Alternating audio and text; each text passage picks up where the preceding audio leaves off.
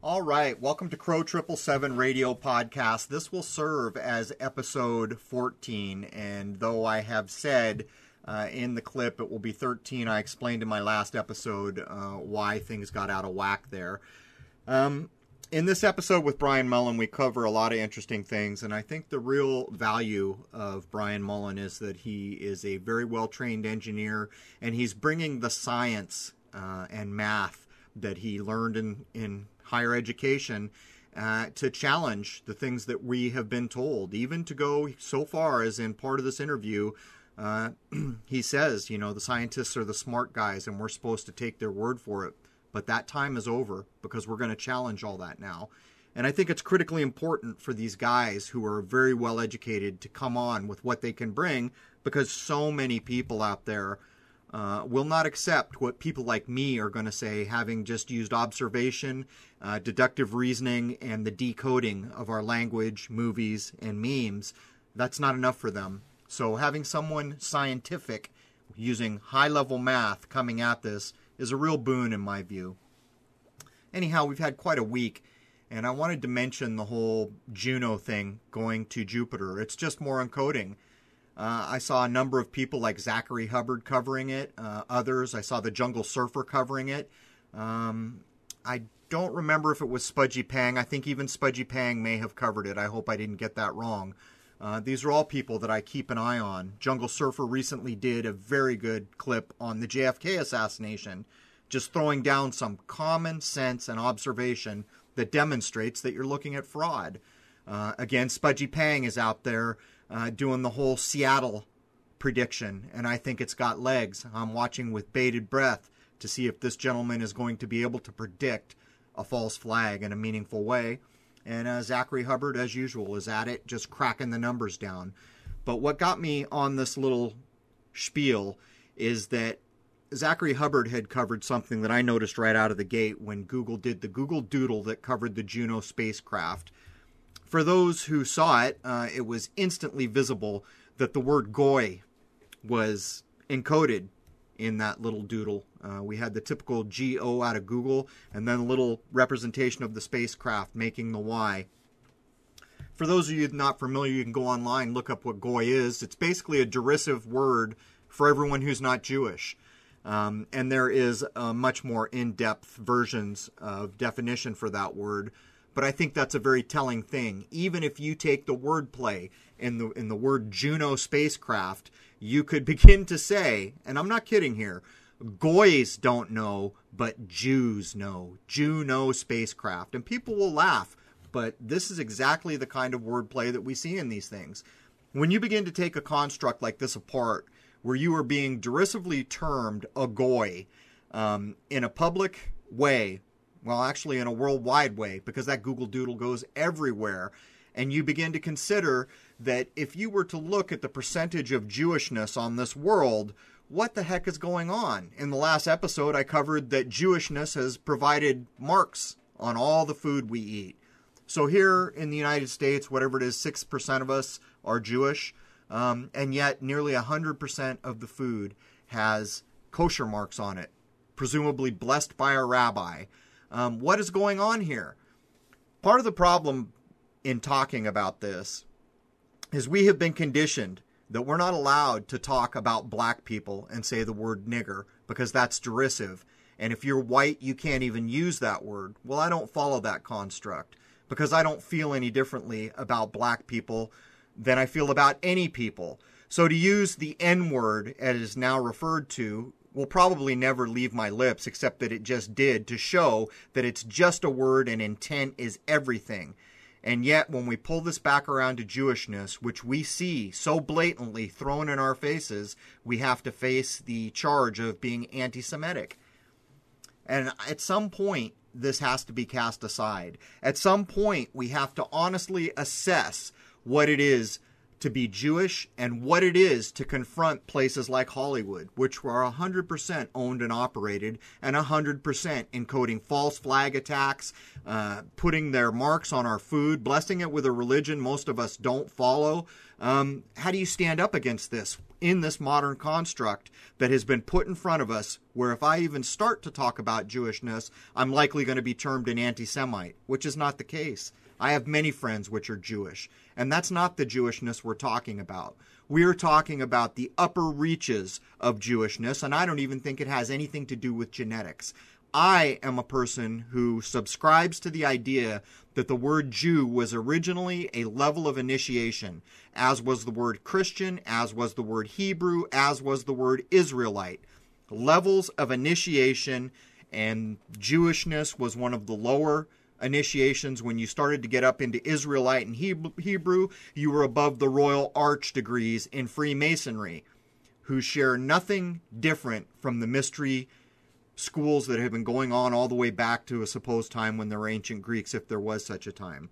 Now, this is a bit funny, a topic to bring up when Brian Mullin's about to come on, because Brian doesn't cover any of this, and to be honest, he's simply demonstrating that science can be used to demonstrate that most of what we have been told about space and our world is a lie. It's a fraud. But I am appending to the beginning of this show that it is pretty obvious and clear that a initiation level called Jewishness, which has nothing to do with genetics, has everything to do with a religion and a group of people who seem to have taken over most of the key aspects of our society, from banking to entertainment to Lord knows how far this goes. And at some point, we're going to have to question it, because everything that Brian and I go at here today, at the very foundations of what we're talking about, is lies. Lies that were put in place by those who had control. Lies who were put in place by those who had all the money, all the power, and it's just as simple as that. To be honest with you, I don't know if I'm going to run this intro. I may or may not. I'll listen to it back and I'll think about it, because the problem becomes this. When we become to address this, people think that I am being the anti-Semite I will be charged with. And again, I say I'm not. I have plenty of friends who are Jewish. They have nothing to do with what we're talking about. But there is no separating the fact that Jewishness does reside in the encoding of our food, in the blessing of our food, in the owner and operatorship of all entertainment that comes out of Hollywood, in our banking system, all the way back to the Rothschilds, which is a Jewish organization at its pinnacle. So I'll listen to this back and we'll see where this goes, whether I run it or record it. But let's get Brian Mullin in here. It's a fascinating show to see a man of science bring his higher education to bear on the lies and foundational untruths we have been told throughout our lifetime. So let's jump in. Okay, so I've listened to this back and I'm going to run it. I've just used a simple measure stick as I listen to this. Intent is everything. If you intend to be deceptive or cruel or anti-Semitic, that's intent, and that means something. There is no intent to be anti-Semitic or anything else here, but I am in fact pointing out a problem, a huge problem. All this false news, 9/11, all these things have been encoded by a people who run our entertainment. And maybe it would be more accurate to call them Zionists than it would to call them anything else. But in the second hour, we are going to be running so many things we cover, and it's all Brian making comments on the constructs that we've been handed about our world and space. But one of the most astounding things that we cover in the second hour is Brian is working to create an actual monument that spans some miles that will prove one way or the other whether the curvature we have been told is on our world is there. And not only will it serve to demonstrate whether or not the curvature is there, it will stand as a monument henceforth after it is done. So without any further ado, let's jump in.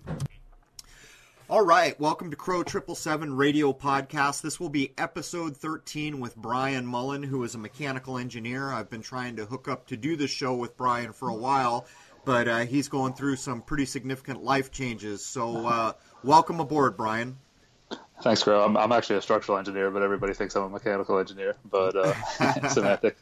But yeah, thanks. Good to be here. My bad. I must have assumed that. Anyhow, I think congratulations are in order. You found a life partner recently.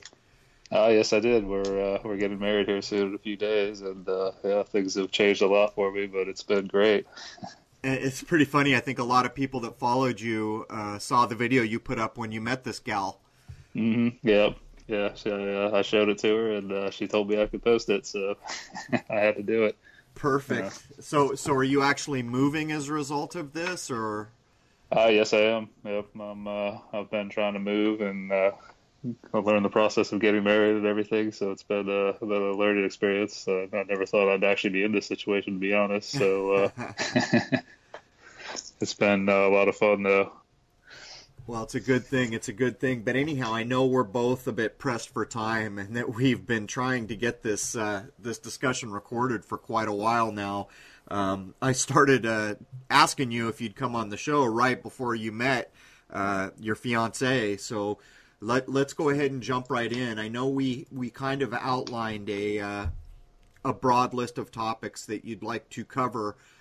Primarily, though we may get in some other things. So without anything further, let's go ahead and jump straight into Virgin Galactic, satellites, ISS, and GPS. Do you want to take these one at a time, or where would you like to start?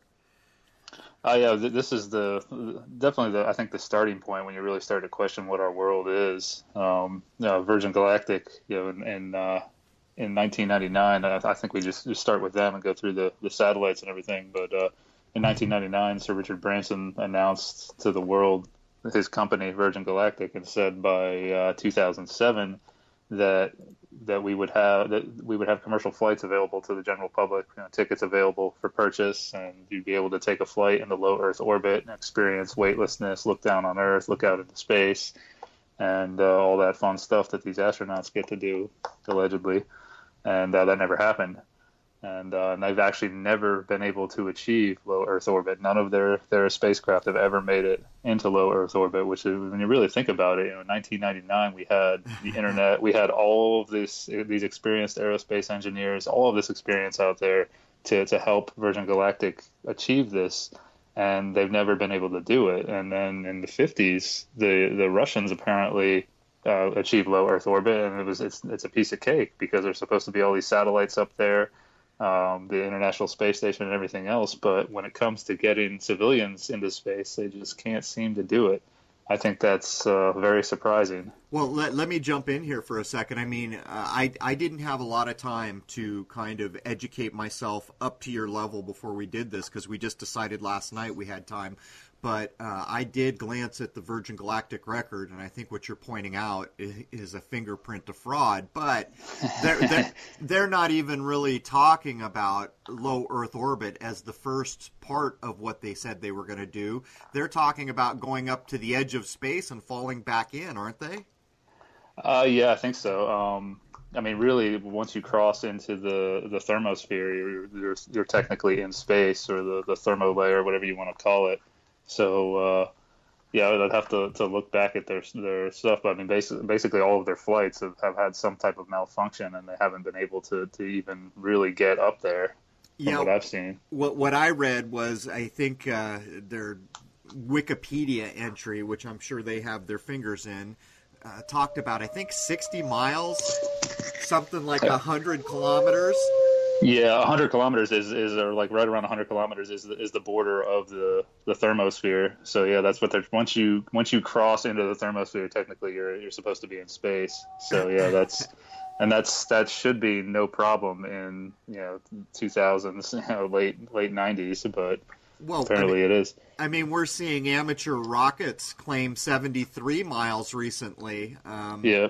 So here's Virgin Galactic with all these investors and all this help from supposed NASA experts, and they can't even do 60 miles. I mean, because they're not talking about, I believe, I hope I don't have this wrong, initially, if I'm right, they're not talking about poking out into what we call space and dropping into orbit.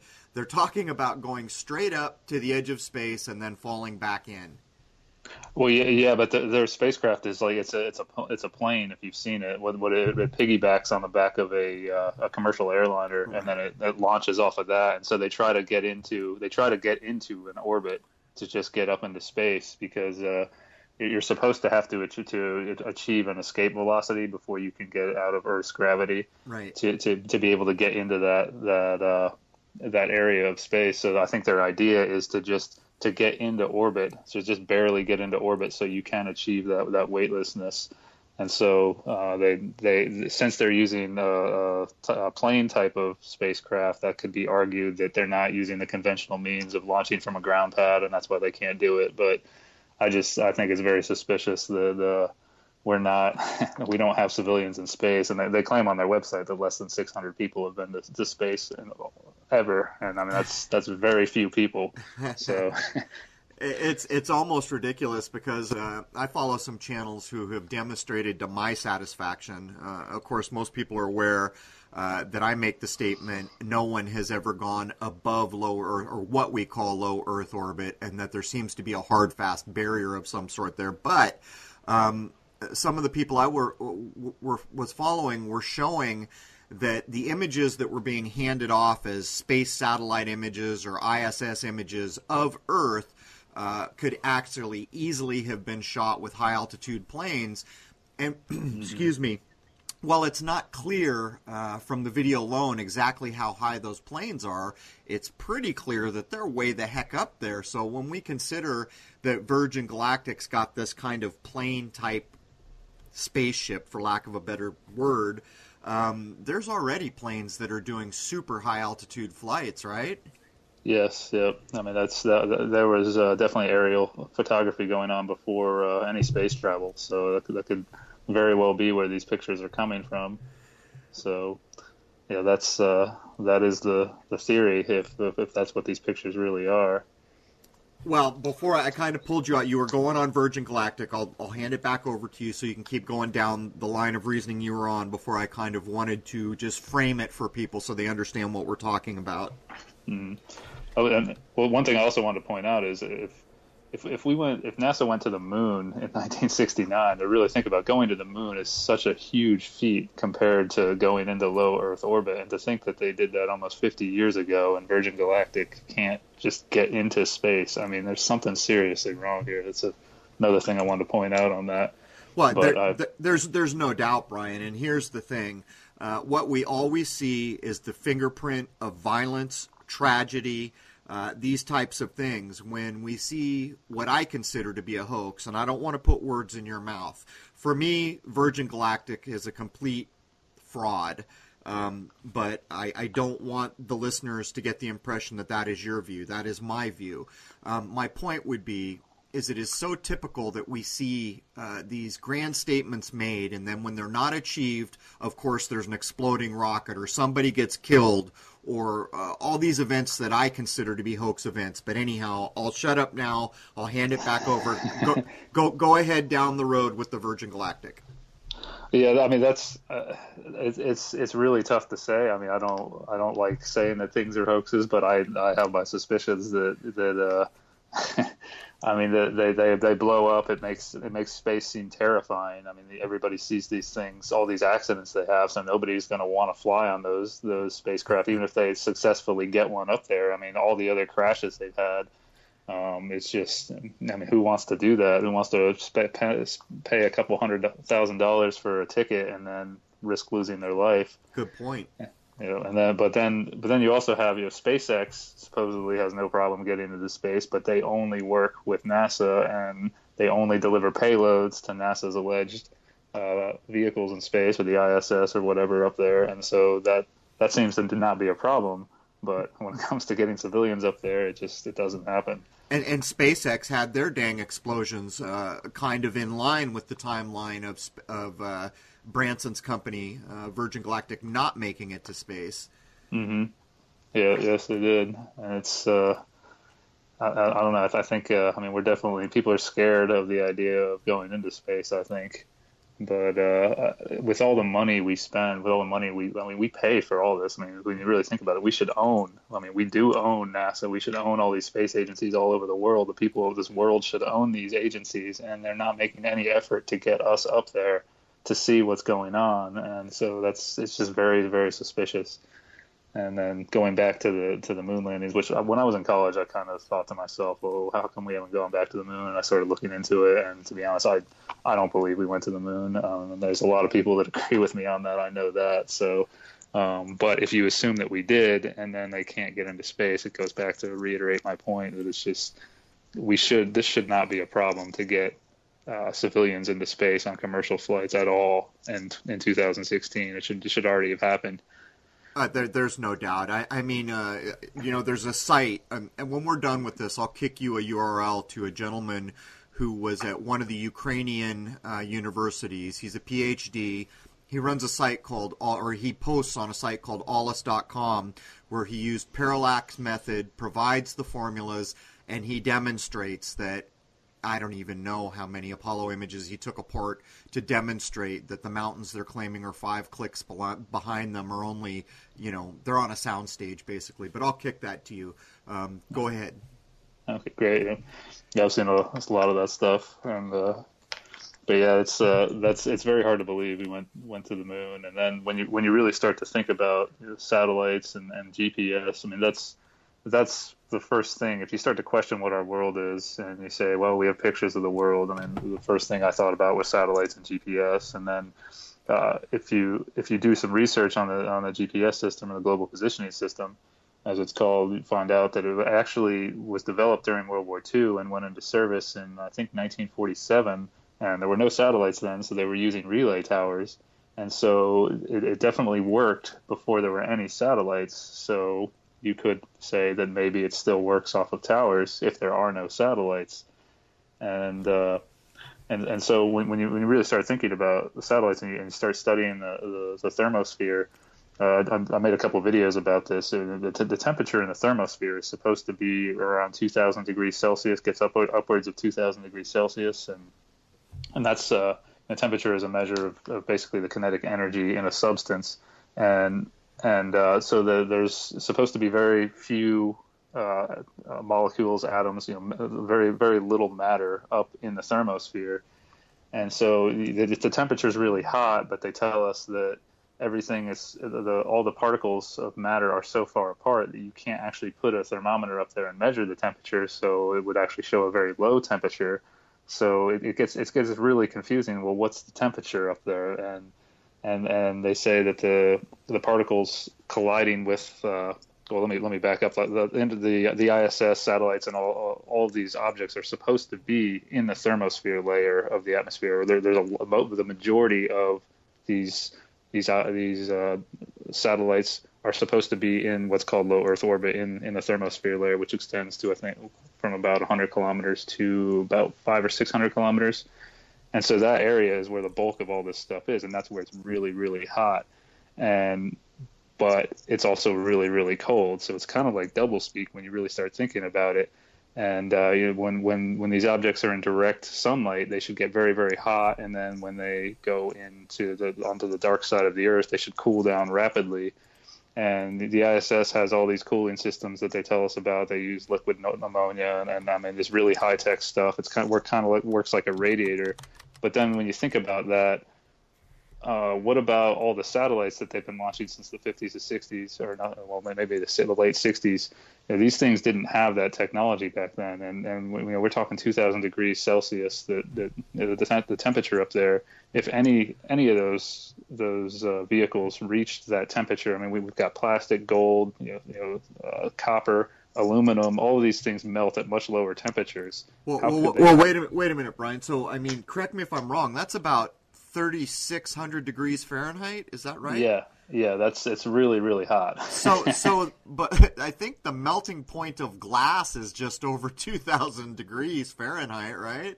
Yes, yep. And the melting point of aluminum is 660 degrees Celsius. I mean, I'm constantly thinking in Celsius, but and then if you're at 2,000 degrees Celsius, I mean, you're definitely going to have aluminum on anything you launch into space because you want it to be light to get it up there. Right. And so that's I mean, that's what's the how does that work? Is Yeah, there any substance that you're aware of that won't burn or melt at 3,632 degrees Fahrenheit?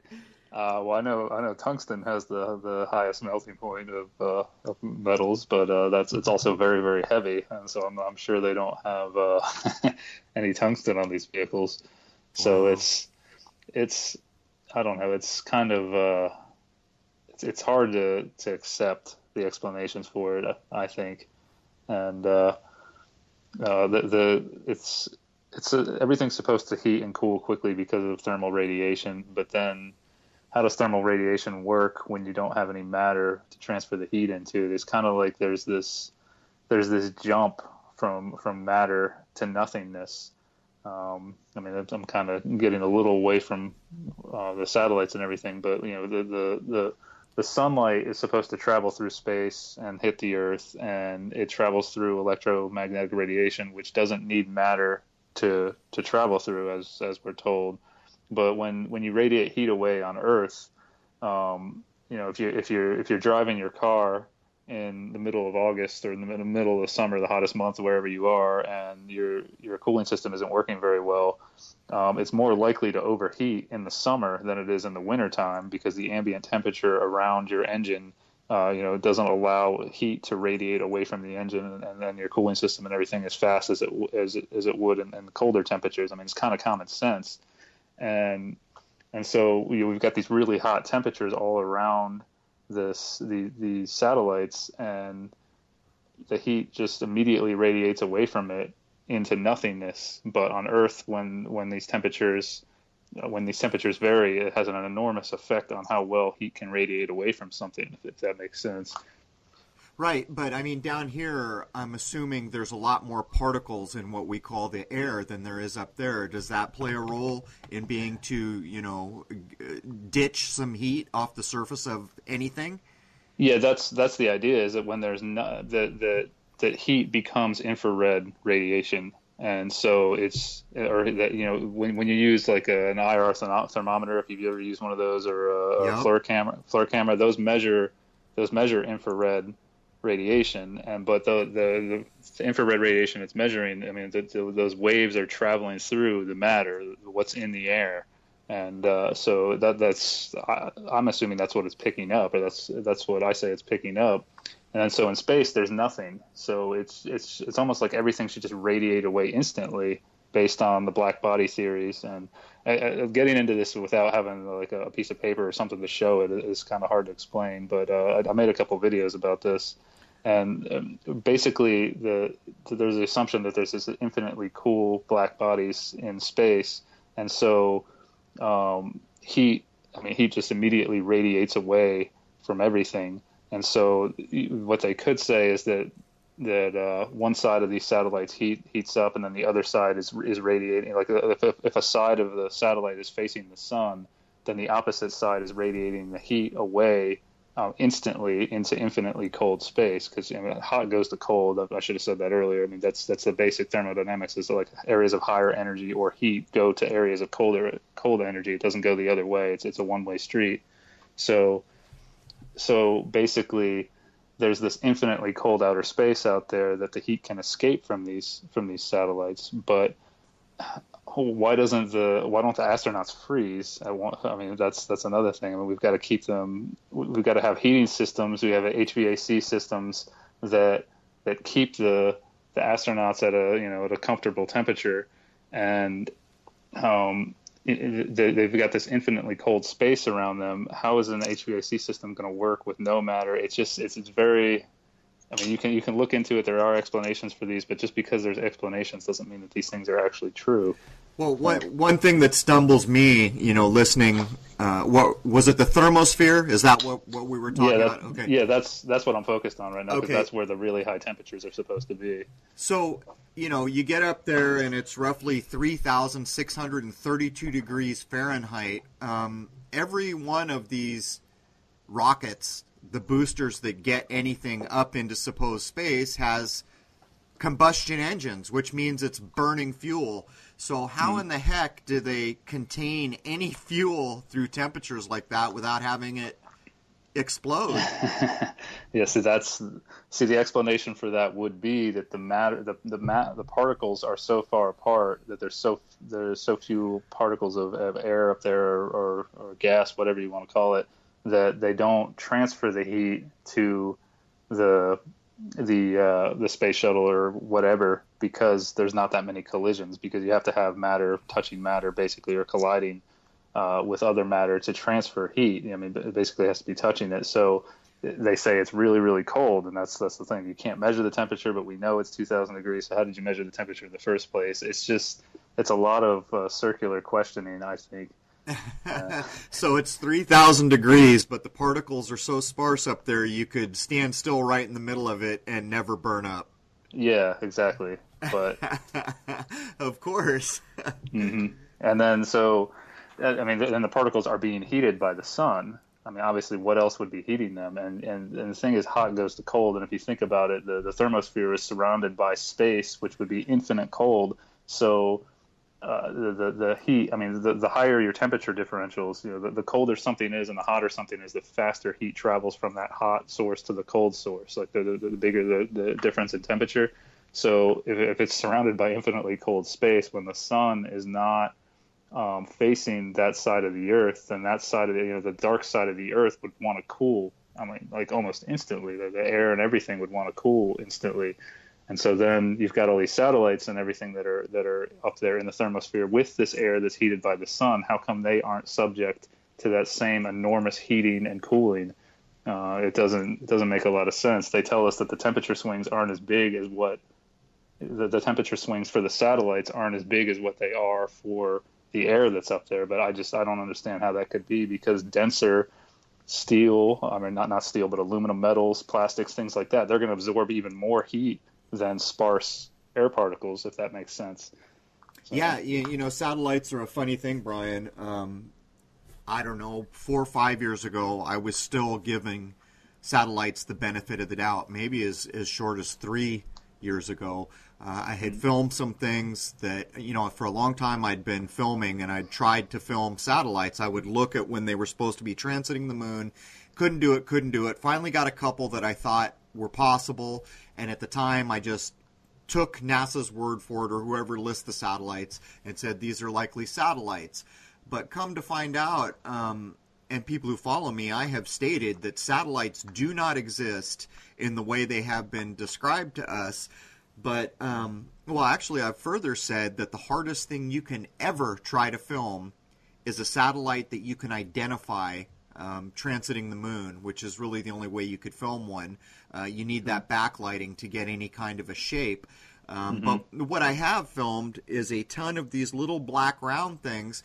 But I called an optical expert at the scope shop when I was still in San Diego to calculate my system, my scope, my camera, to calculate what the physical distance in feet of a pixel would be at certain distances away from me, and concluded that everything I have filmed is much closer than satellites should be. Where are you at? I mean, do you believe that we have, whatever they're claiming, 10 to 20,000 satellites out in space? To be honest, at the moment, I don't. I mean, that's besides all the temperature problems. I've done a couple of videos on, even being able to propel yourself in space. And in the 1920s, the New York Times actually wrote an article, basically making fun of a doctor who was claiming that propulsion would be possible in space because there's no reaction to the thrust. And then after the moon landing, they redacted what they had said, apparently.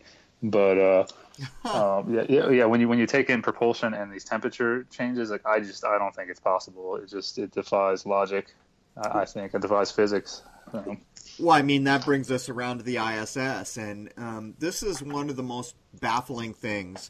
I have proven to myself, beyond the shadow of a doubt, that the ISS is complete fraud.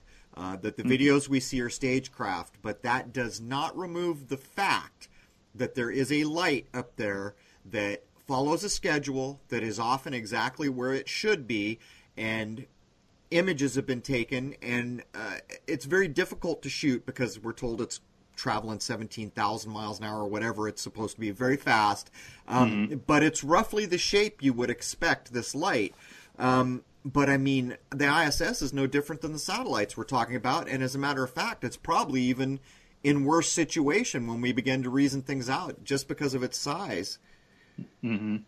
Yeah, it's supposed to be about 400 kilometers up, I think, and I know they tell us that it has an ion thruster on it that they have to fire every 6 months or so because of collisions with the air particles that are up there that aren't hot enough. That there aren't enough collisions to transfer all that enormous amount of heat to the station, but there's enough collisions to slow it down. So it's got to fire this thruster to get it back up to the velocity, because you need a certain velocity. Based on the heliocentric model, you need a certain velocity to stay in orbit and not get pulled back down towards Earth. And the ISS, I've seen a lot of the videos that show that make it look like it's fake. And when you start adding all the problems with physics, I think propulsion and temperature, it's when you put the two together, it really doesn't seem like it's there. But as you said, I mean, my dad has seen he's gone out to see it early in the morning to see whatever it is that's up there. There's definitely something there. There is a light, yeah. Yeah, there's something up there, but is it what we're told? I really have my doubts about that.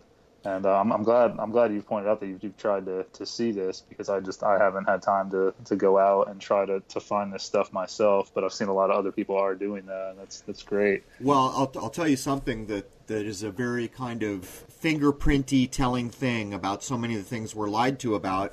I started to see a lot of footage of people claiming that they had the ISS transiting the moon, and here's the perfect shape that you would expect, and it's white. Well, I've filmed the moon for many thousands of hours, and I can tell you unequivocally, anything you film between your lens and the moon is going to be black unless it is very well lit, and then it's just going to look like a point of light, but it would have to be much brighter than the moon, which is not that easy. You know, the moon's pretty bright. The point I would make is I have a lot of experience with telescopes and cameras with telescopes using them. It is so damn difficult to get a still shot of that object because I've tried. And I have actually got it in frame a couple times, but what I got was a smear because I didn't have my frame rate and everything else for the still shot to be perfect. And I wanted a still because the resolution is higher on a still than it is on video for my cameras, and you can zoom in better. The point I would make is I do have some trusted friends who I know would tell me the truth, and they have a couple of them clicked off images. Some of them have taken high-speed video and pulled a frame, which may be the best way to do that. And there is an object there that does kind of have the shape that we expect, but there is no doubt that every bit of footage we've been shown from astronauts up there, or all the reasoning we can do, demonstrate that it's just not possible what's been described to us. Mm-hmm. Yeah, that's what I wonder. Is there something up there that's not manned? I mean, that's those are the questions that have gone through my head. But like you said, with the astronauts, they don't. From the video I've watched, I watched a lot of hours of just astronauts being on the alleged space station, and they seem so limited. They're just. I mean, I would.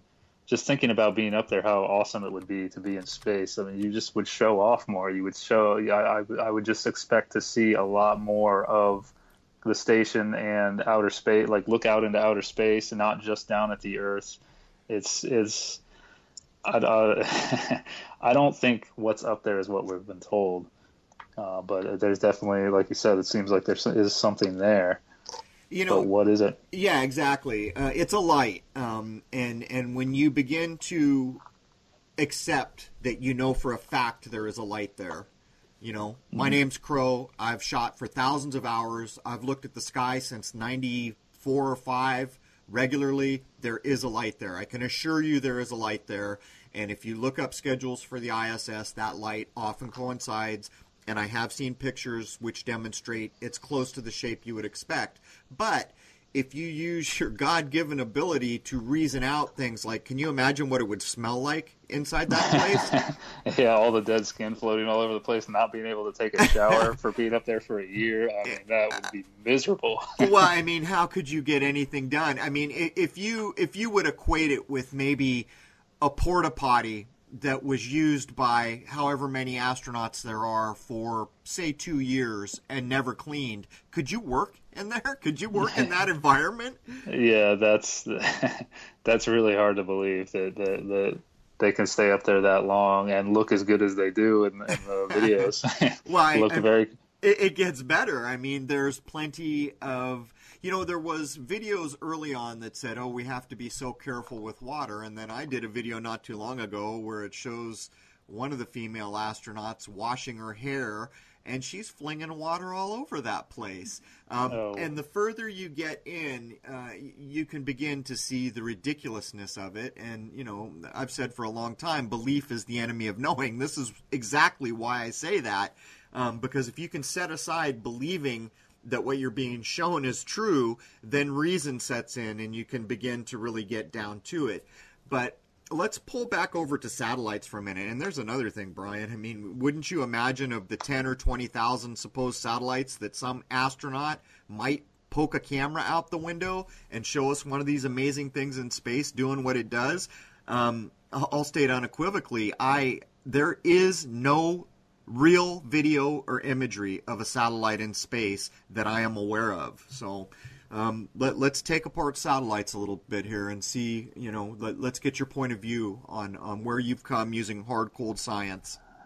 Yeah, that was a huge thing for me. Where is a real picture of a satellite? Why, when they're doing these spacewalks, don't we ever see a satellite go whizzing by? There's supposed to be thousands of them up there.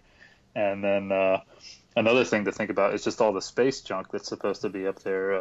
A friend of mine who also does some videos, a guy named Droid Fuel on YouTube, he's done a whole video on the thermosphere and the space junk that's up there. And when you calculate the energy in just an object the size of like a dime, I mean, it would if it hit a satellite or the ISS or anything, I mean, it would be like a truck hitting it at 60 miles an hour. I mean, it would just destroy anything. So to think about these satellites and the astronauts all up there, the ISS is a death trap. I mean, because at any moment they could be hit by debris that's not being tracked because NASA can't track all of the debris. And then all these satellites would be subject to being hit by this debris that's up there as well. So it's really hard to believe that they're up there. Like you said, we don't have any images. They're all CGI when you really start to look at them. And so combining that with the temperature swings and propulsion and debris, it's just, I don't think they're there. Well, I actually made up a law that I wanted to add to my research, which is pretty simple. In the digital age, anything amazing that can be filmed in high definition will be filmed in high definition. Definitely. And so there it is. And then, we see things like the movie Gravity where, the dangerous micrometeorites. But here's another thing, I can't tell you how many years, hours, or anything I've spent outside looking up at the night sky. And in that time, I've seen probably many hundreds of fireballs that we are told are meteorites, which, by the way, I do not accept. But if for the sake of this conversation, I will accept that those little fiery things that we see in the night sky are meteorites, a lot of them look like they may have hit the ground somewhere. And I've seen tons of them. Even on nights where there's supposed to be a meteor shower, you see lots of them, sometimes more than 100 in a single night. But watching the moon, it is exactly the same the first time I ever looked at it through a telescope. Nothing has changed. Nothing has hit it. Nothing has moved in all this time. And, talk about laws. One law we know for a fact is correct is change. That is not a rule. That is a law. Change happens nonstop. And yet the moon seems to be immune to it.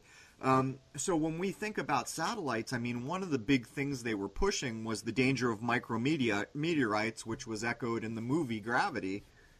Yeah, I haven't seen Gravity. I've been wanting to, but that's interesting that they do talk about that.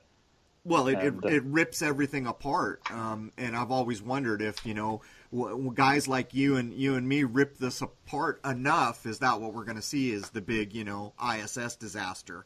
yeah, I don't know. That would be crazy. I mean, to think it's been up there since 2001, and they've been able to avoid all of these collisions is just it's very hard for me to believe that they can maneuver that thing so well, to be able to avoid all of this debris that's supposed to be up there and all the other satellites that are up there. I mean, every now and then we have a satellite crash to Earth, but I would think it would happen all the time. It's just it's very, very hard to believe for me. It's beyond the pale. And before I'm going to jump us forward here into propulsion in space, but before we leave this behind, since we started with Virgin Galactic, I'll throw it out to all the listeners.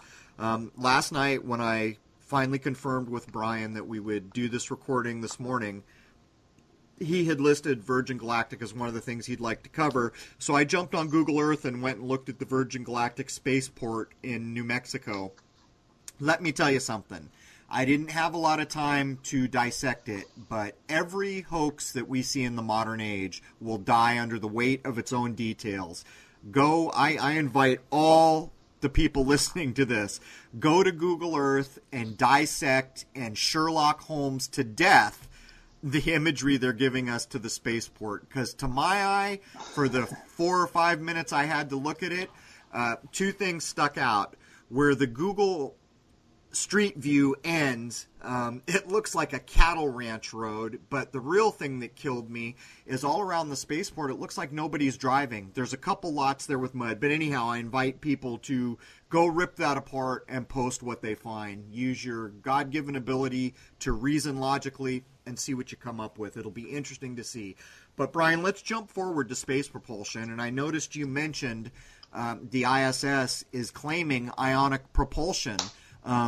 Do you accept any of it? Do you accept the ability to have propulsion in space in the way it's been described? Yeah, that's when it comes to a monopropellant.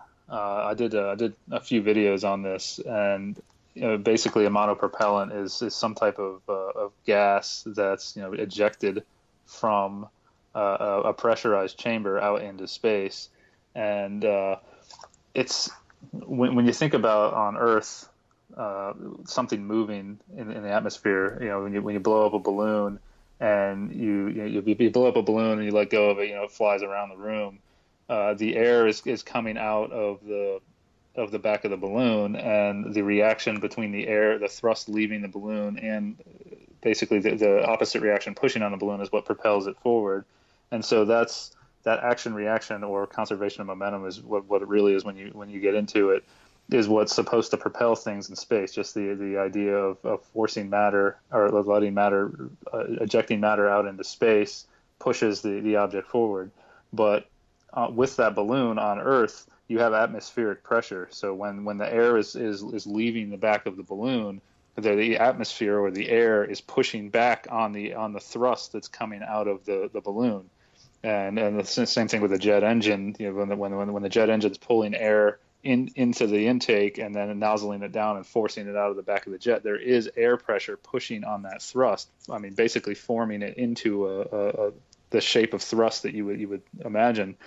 And so when you go into space, you don't have that at all. You have no pressure at all. I mean, basically zero pressure. So there's nothing pushing back on that propellant as it's leaving the nozzle or the pressurized chamber. So to be able to move up there, you would think that when the monopropellant leaves the nozzle, it would just expand infinitely, because there's nothing pushing back onto it. Because in space, everything, as we've always been taught our whole lives, everything just expands, and that's why we have to wear a spacesuit, so your body doesn't expand infinitely and you basically explode. Because on Earth there is 14.7 pounds per square inch of pressure roughly at sea level holding your body together. So if you go in a vacuum chamber, you would explode. So to think that a monopropellant could work in space is very hard for me to believe, and it's kind of hard to explain this without having a board in front of me. But I know what they use to basically the conservation of momentum is Newton's third law, which says every action has an equal and opposite reaction, and it's just a different way to write that equation. And so the way it's taught, when I really started to get into this, it's funny, a friend of mine was taking basically like a rocket science class. MIT offers free courses that you can take, and he said that in the course, the professor stands on a skateboard and throws some weights away from him. And he pushes the weights away from him, and he moves one way and the weights moves the other way, and that's their explanation for how a monopropellant works in space. But I say that's not the same thing, because what you're doing is you have two masses with an action happening between them, forcing them away from each other, whereas with a monopropellant, the monopropellant is already pressurized in a tank, and so you're just releasing it into infinite outer space with no pressure pushing back on it. So the action reaction's already occurred before you release it.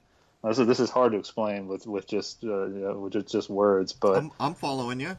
Okay, so like, I mean, it's kind of like a bullet too. You know, like if you had bullets, I think you could move in space. If you took a whole bunch of bullets up into space with you, and you had them you had barrels sticking out of the whatever spacecraft in all direction, and you created an explosion between the bullet and, of course, the casing of the bullet, which is lodged in the chamber and then stuck in the spacecraft, then you would be able to move because you would force those two masses apart.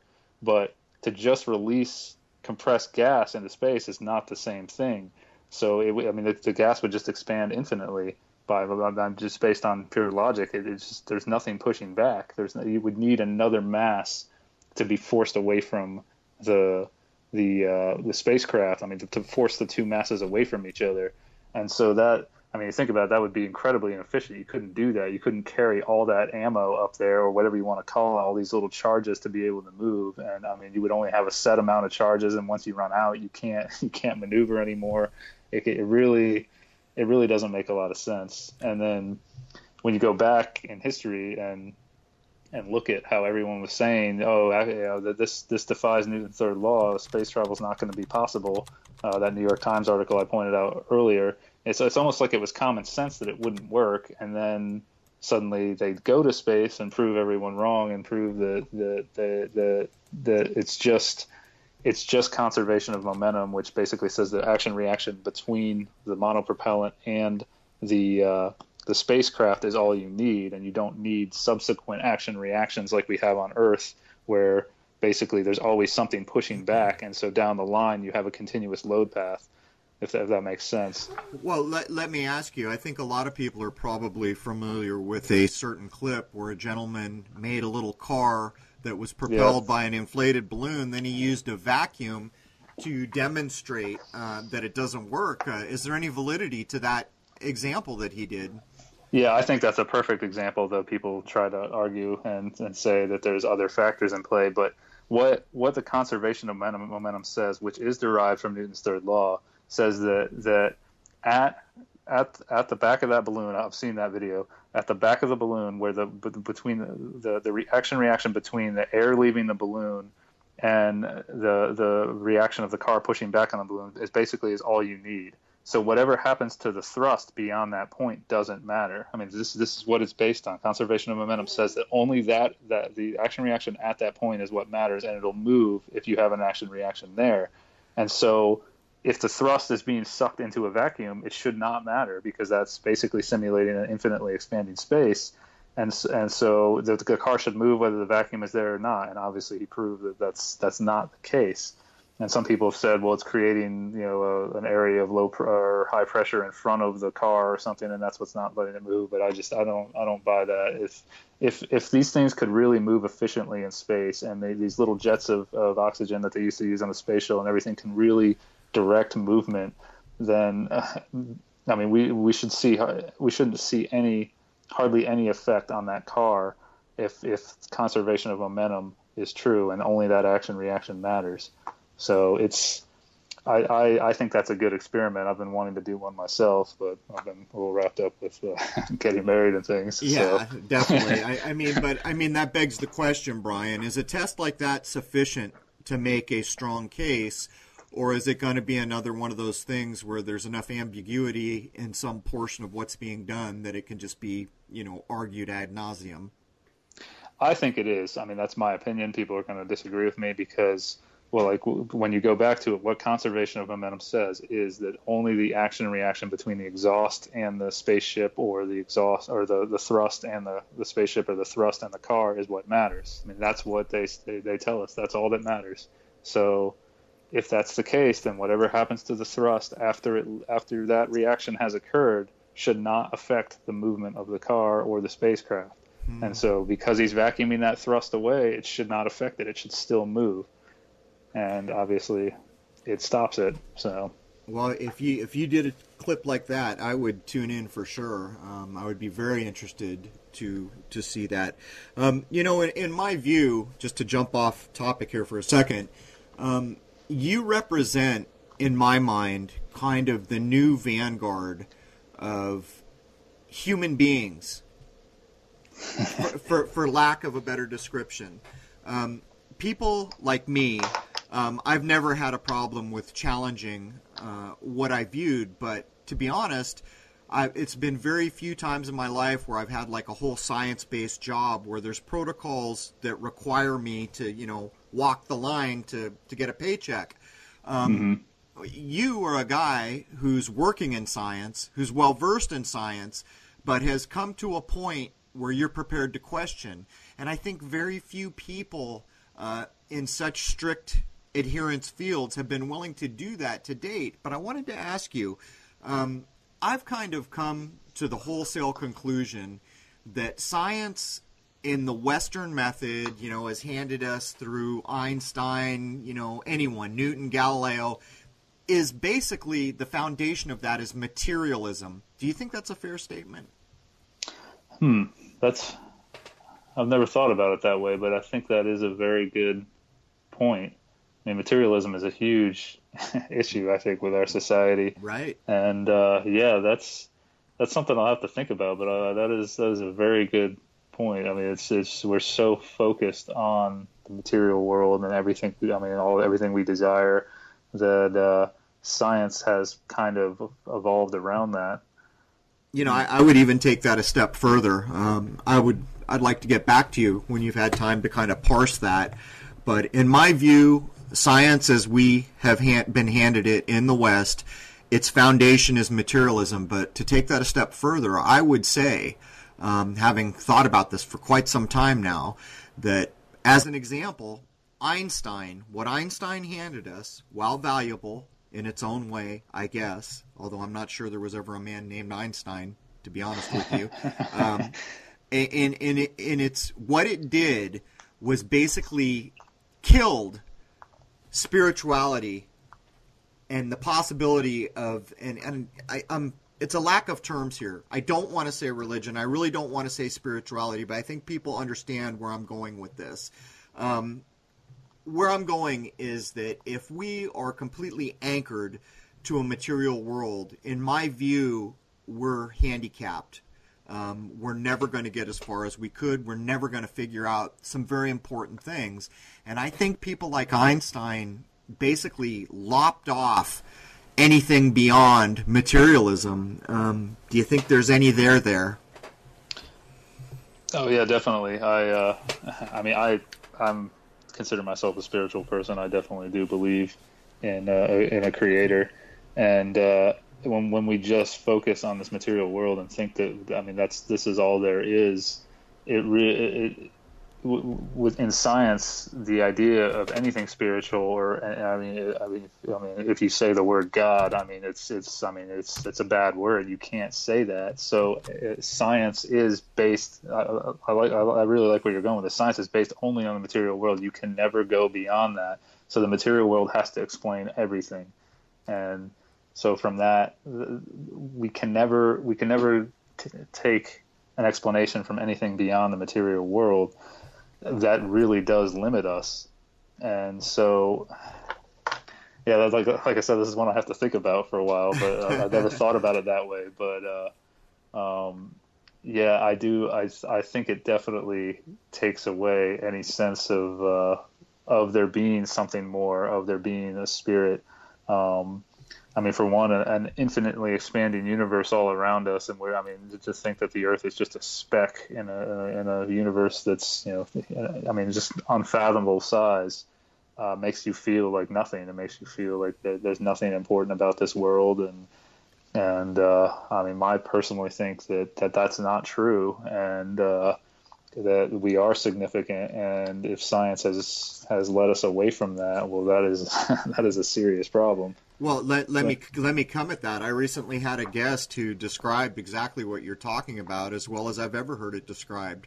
If we, let me put it this way. When I was all the way back in a junior college, I've been back to school so many times in my life, but at a junior college course that I once took because I was interested in astronomy, in the very beginning of the astronomy book is this whole layout to show you how the distances involved are unfathomable. You can't wrap your head around them. The distances are just too great. And the guest I recently spoke with pointed out that if you accept the distance of the sun, 93 million miles, whatever it is, the moon, 250,000 miles, whatever it is, the nearest star, so many hundreds of thousands of light years, you cannot get your head around these things, and the result of that is you have no place in it. But if these things are incorrect, and the sun and moon are much closer than we've been told, even the shape of this planet is not correct, then all of a sudden... I'm sorry. It's all right. Don't worry about it. I've got my own dog problems. I'll give him a minute to calm down. No worries. Yeah, let me let him in real quick. Yeah.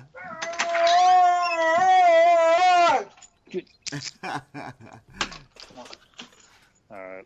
Yeah, he does that. No worries. In a minute here, I'm going to have to take a break to get my dog out. But what I was about to say is if we don't accept these grand, unknowable distances, and we choose to look at the idea that the sun's much closer, the moon's much closer, what it does is it allows you to actually be a part of that. All of a sudden, you can find your place. You can get your head around it. And it almost seems like a lot of these unknowable distances and these grand illusions, their main purpose is to remove your ability to place yourself in the equation anywhere. All right, that's the end of the free hour of episode 14. I will reiterate because there was some building and pounding going on, as I said it at the front of this clip. We cover a lot of ground in the second hour, which you can catch on crow777radio.com. The main thing that stands out, or one of the big things that stands out in the second hour, is Brian is planning to build a monument of sorts that is miles long, designed to demonstrate that the curvature of the Earth we've been told is there, or to determine it is not there. The great thing about this is it's going to be built in a way where it is near a road for access, this kind of thing, so people can go see it, but it's going to stand almost like a very big statue to show the measurement that's been done. And bear in mind, this man's an engineer, a structural engineer. So there it is. I hope to see you all over at crow777radio.com. Cheers.